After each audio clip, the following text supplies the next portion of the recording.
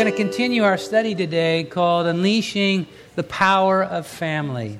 God meant for family to unleash His power in our lives, for healing, for great good, for blessing of every kind. And things go off the rails a little bit because none of us are perfect and because sin's been unleashed on this world and because of our own sin. But we have a redeeming God, a God who wants to restore and recreate and rebuild. And so His Word is filled with a lot of instruction and direction about how, when things are not as He intended or not even the way that we would like to see them in terms of our family relationships, they can be made more right, more whole, more as He intended. So here we go.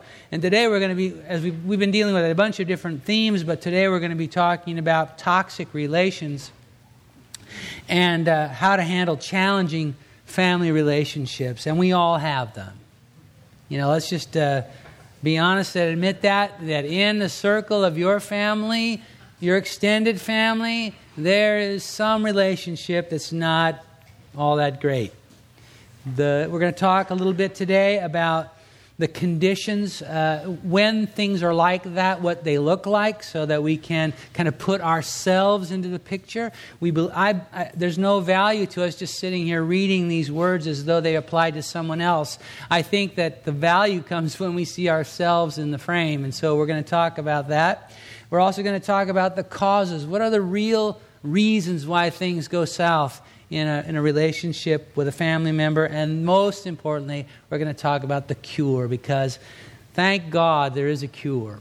And these relationships can be healed. So I've asked you to turn to Ephesians chapter 4, and we're going to read two verses here. Ephesians 4, verse 31 and 32. And here we go. Let all bitterness, wrath, anger, clamor, and evil speaking be put away from you with all malice. And be kind to one another, tender-hearted, forgiving one another, even as God in Christ forgave you. The verse 31 describes the conditions that exist when a relationship is broken. And none of these words are pleasant to hear, but when a relationship isn't functioning well, it's not a pleasant thing. And so let's just go through and allow the Lord to help us to see ourselves in this picture. First, it says that when things are not as God intends, there's bitterness. Now, I think most of you know that the New Testament was originally penned in Greek. And so what you have there is an English translation, unless you're reading in another language. You're looking at an English translation from the original Greek. And the Greek word behind the English word bitterness here in your Bible, it means poisonous. And when things are not right with your mother, father, second cousin, brother, sister, it's as though you've got an IV in your arm that's slowly dripping poison. Not enough to kill you, not enough strong of a dose to take you out all the way, but enough to make life not so good. It's like a low-grade headache, you know? It's just kind of always there, and you can function just, fine, but who wants just fine? I don't. So the Lord says here in Ephesians 4:31 that when things are not as He intends, there's bitterness. There's a poisonous atmosphere. He says there's wrath. Now, wrath, the original word behind the English word wrath means a violent, passionate response. It's kind of like this in a way. It's like that heavy breathing kind of thing that just comes up on you. You know, when you get that email and you recognize the email address is from that person. And you kind of, and you don't really want to open it because you know there's drama behind that. That click is going to unleash some stuff. That exists when things are not as they should be. It also says that anger is a part of the picture when our relationships are messed up. But the Greek word behind anger here is not, we tend to think of anger more like what I just described, that unbidden response, that's negative. But this word is more about a calculated position, a choice of calculated and sustained resistance towards that person. It's like we want to put them in a little prison, and we've chosen to isolate ourselves from them. We've chosen to hold them at arm's distance. That's what's being described here. It's a choice, a calculated determination of a sustained nature. Then there's clamor. I've got to get caught up on my slides here. Clamor. How many of you ever heard the word onomatopoeia and know what that means? You get the prize today. That's referring to the type of word that sounds like what it's describing, like the English word boom, right? It's meant to sound like what it's describing. This is that kind of word in the Greek. The English word clamor here is translated from a Greek word that's an onomatopoeia. And what it is, it's the screeching of a crow or raven. And we have a bunch of those on Mare Island where I live, and I know what they sounded. It's like ah! Right? I practiced that.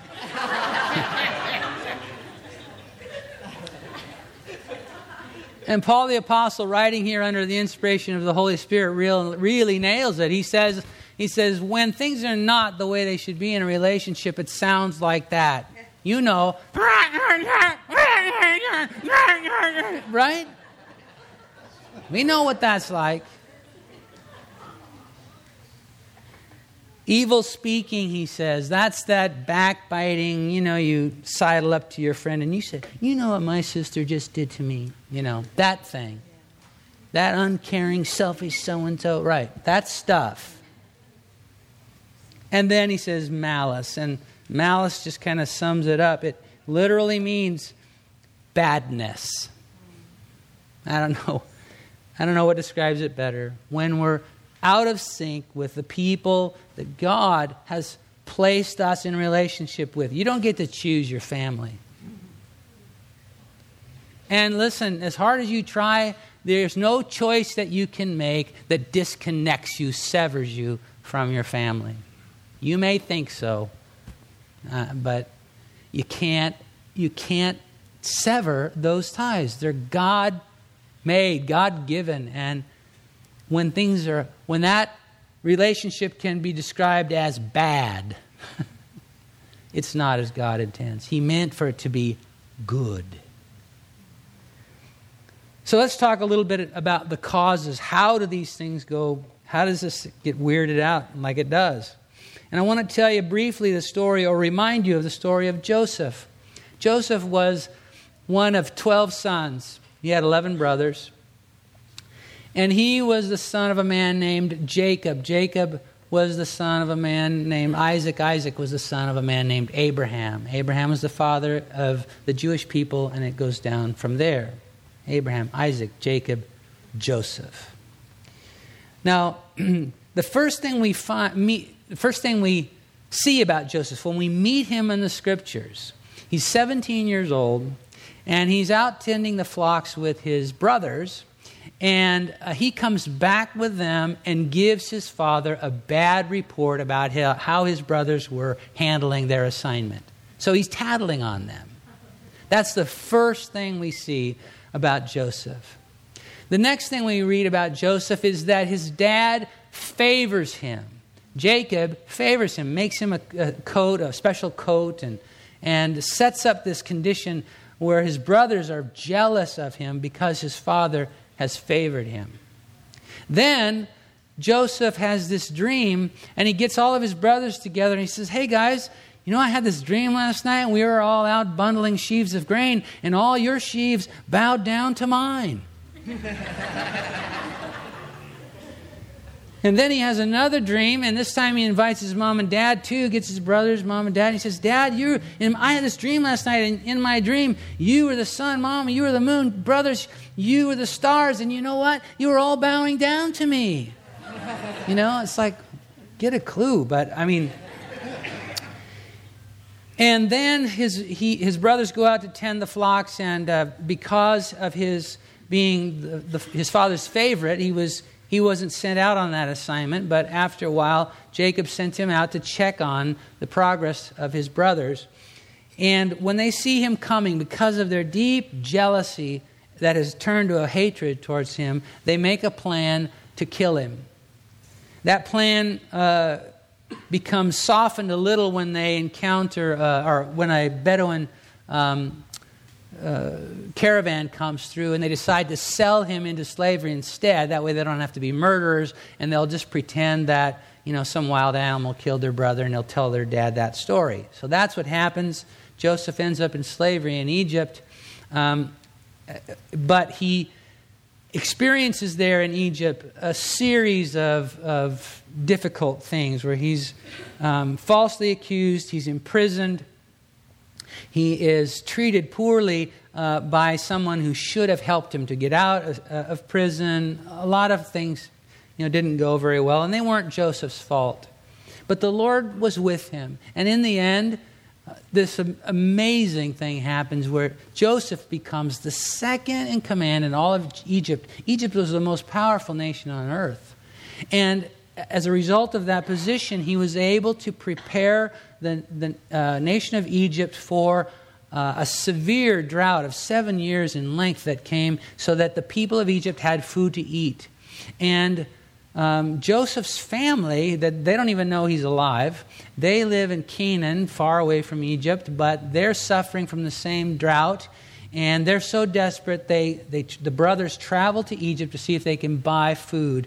Anyway, it's too long a story to go much further with it, but that's how they end up reuniting. And at the end of this message, I'm going to tell you a little bit more about that reunion. But the reason I've told you what I have is because I want for us to understand from this story some of the real causes for why relationships get messed up among family members. And I want to say, first of all, it's not the words or actions of that person. As much as you want to blame it on what they said or didn't say or didn't do, or that they forgot your birthday or they whatever, it's never that. It's never that. So right now, if you have a relationship in mind, somebody that you're thinking of when I'm saying these things, whatever's caused the breach, it isn't what you think it is. I can guarantee you. It generally comes from a system of dysfunction. There's a whole pool of stuff underneath the specific details that you might have in mind, or that thing that you're holding against them or that they're holding against you. There's a system of dysfunction down there. Just like with Joseph, Jacob, his father, had been favored in his birth family, and now Jacob, because that's how he understands family, that's how he was modeled, now he turns around and shows favoritism to one of his sons. There's a system there, a system of unhealth and dysfunction in their family line that gets played out in a very dramatic and horrible way in Joseph's family. Part of the reason that Joseph's relationship with his brothers got all haywire was because of this system of dysfunction that's there that, look, resides in your family too. Not be the details may be different, but we all come from some measure of dysfunction in our families, and that is under there. And to ignore that is foolish if we want for the Lord to make things better, which we do. The second thing I want you to notice from Joseph's story is that part of what caused this rift between Joseph and his brothers was his own self-righteousness. When he came home and tattled on them when he was 17 years old to his dad, he set up a situation where he was portraying himself or putting himself forward as better than those guys. Self-righteousness is down under that problem you have with your third cousin. It's down there somewhere. Somebody's self-righteousness. Jealousy. Clearly that was part of what was eating away and eroding the relationship between Joseph and his brothers, and it's almost always present in some form in our relationships that go bad too. It may not be jealousy towards that person, but something that they experience, or them towards you, or whatever. It's insidious. Foolishness. You know, Joseph, when he tells this dream about the sheaves to his brothers, what does he hope to gain by that? I mean, it's just plain, get a clue. Why would you do that? You know, it's just foolishness. And can I say that sometimes the things that will cut family members off from each other for their entire lives are simply somebody's foolishness. And we need to understand that and see that. But the second time when Joseph gets everybody together and says, sun, moon, stars, you're all bowing out. Now we're into pride. And isn't that the root of so much evil in this world? And not the least of which is how it disconnects us from the people God meant for us to be in relationship with. These are some of the causes of the breakdown of relationships God meant to be so much more to us. But the good news is there is a cure. There is a cure. And verse 32 tells us what it is. Be kind to one another, tender-hearted, and you can't be those things without the third, forgiving one another. The cure, dear one, is forgiveness. Forgiveness. Well, forgiveness is a hard thing. It's not easy in any way. True forgiveness. So how do we do that? How do I mean, especially when nothing seems to have changed. And they are still doing the things that hurt me. Or they haven't even asked for forgiveness. That's the big one. How can I forgive if they haven't even asked for forgiveness? He says, forgive even as God in Christ has forgiven you. He is our example. The way God in Christ has forgiven us, that's how we can do this. I'm not saying that I have the power all by my lonesome to forgive, because I know that some of the stuff some of you in this room have been subjected to by family members was horrific. And I don't mean to be flippant or sound as though I think this is a trivial matter. I know it isn't. But I also know that the God who forgave you of your sins can empower you to forgive too.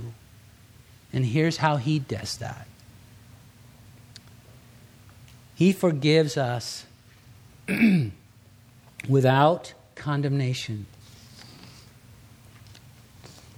In John chapter 3, verse 17, it says, "For God did not send His Son into the world to condemn the world, but that the world through Him might be saved." See, what we end up doing is we want to be judge, jury, and condemnation, a condemner. You know, we want to judge the proceedings. We want to issue the sentence, and then we want to set the punishment. Now, there really isn't anything wrong about judging in the sense of evaluating the situation honestly. To deny that there's something wrong or that something's been done is foolish. That's not godly. But when I cross over into the condemnation side of things, when I pass sentence and judgment in that sense, now I'm no longer representing God. Because He said, I didn't send my Son into the world to condemn the world, but that the world through Him might be saved. So we forgive without condemnation. We forgive regardless of repentance. Romans 5 verse 8, I quoted this earlier this morning.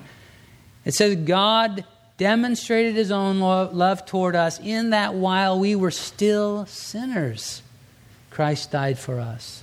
Before I ever even imagined that I needed a Savior. He was dying for me, forgiving me. And dear ones, we have to decide that the forgiveness that we offer to one another is like that.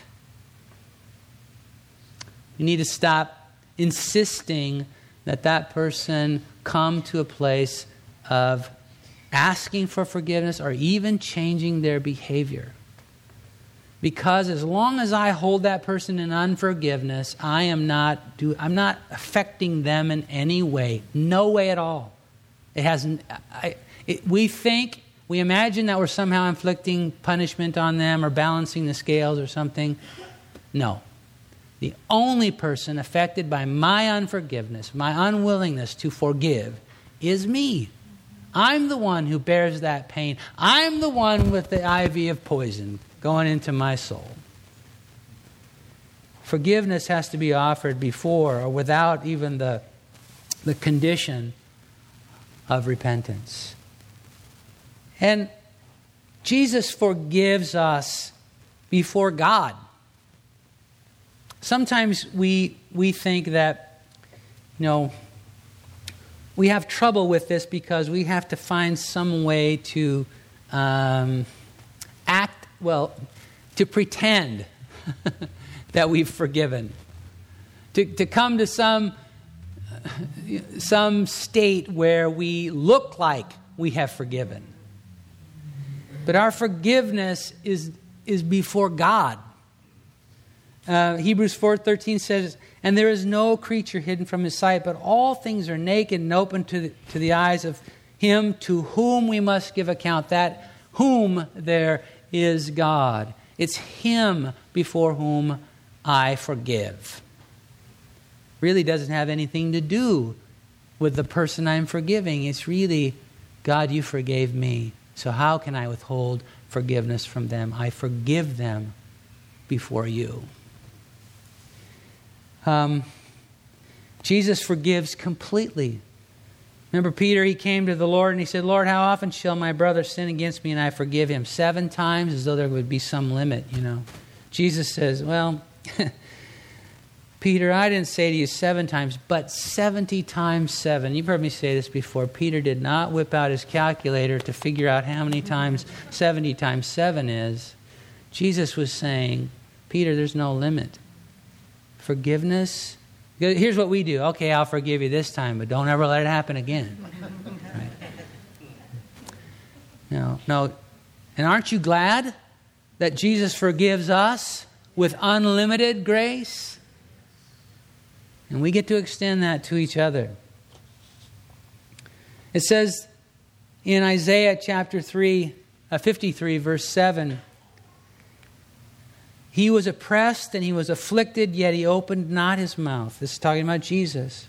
"He was led as a lamb to the slaughter, and as a sheep before its shearers is silent, so he opened not his mouth." Jesus didn't have to justify himself. He didn't have to be seen as the hero. We offer forgiveness without self-justification. If that person that I forgive never acknowledges that I was right and they were wrong, it changes nothing.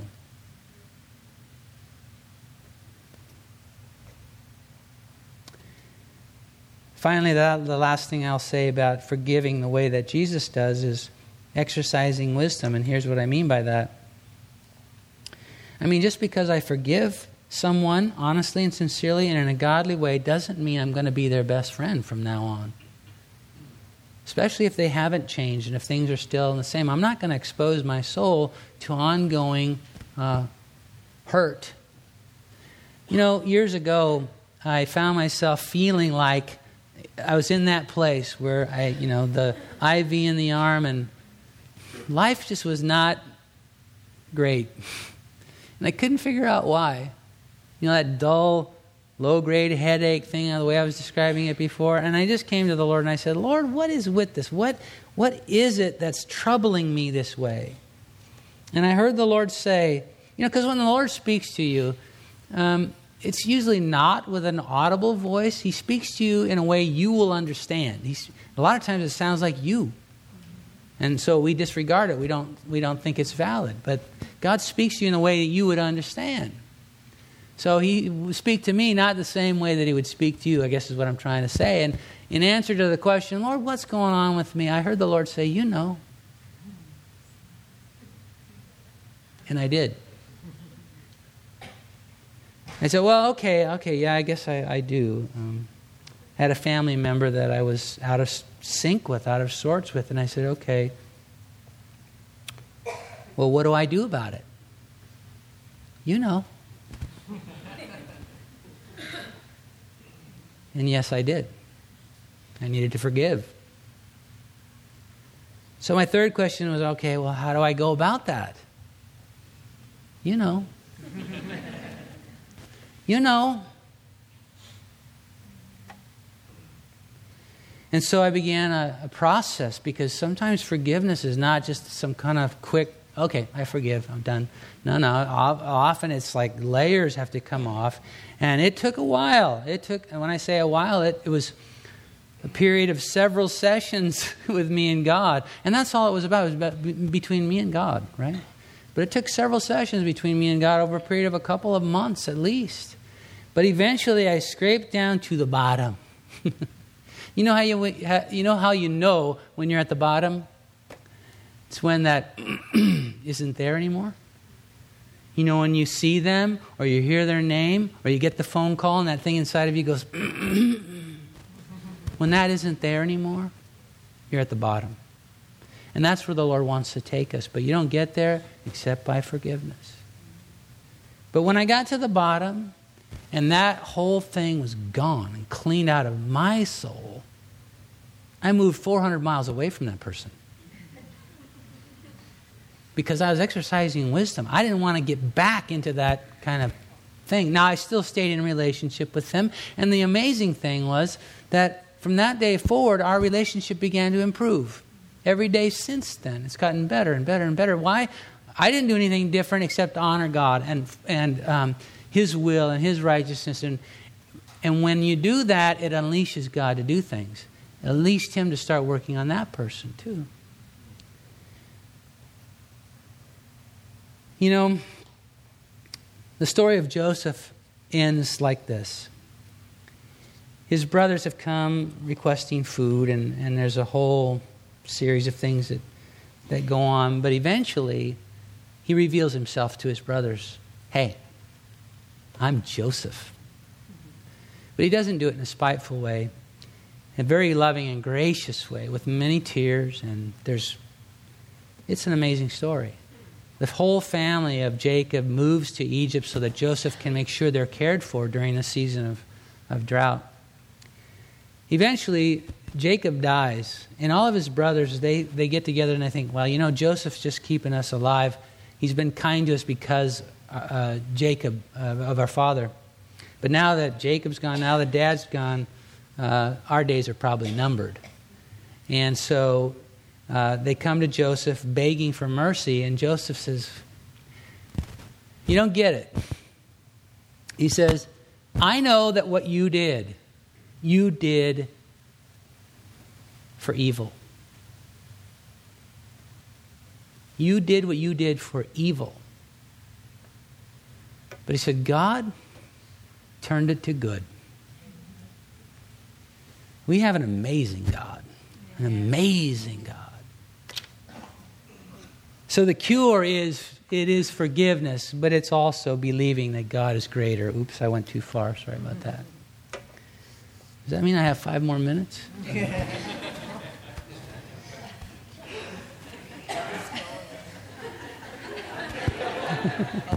Yeah. Oh, shucks.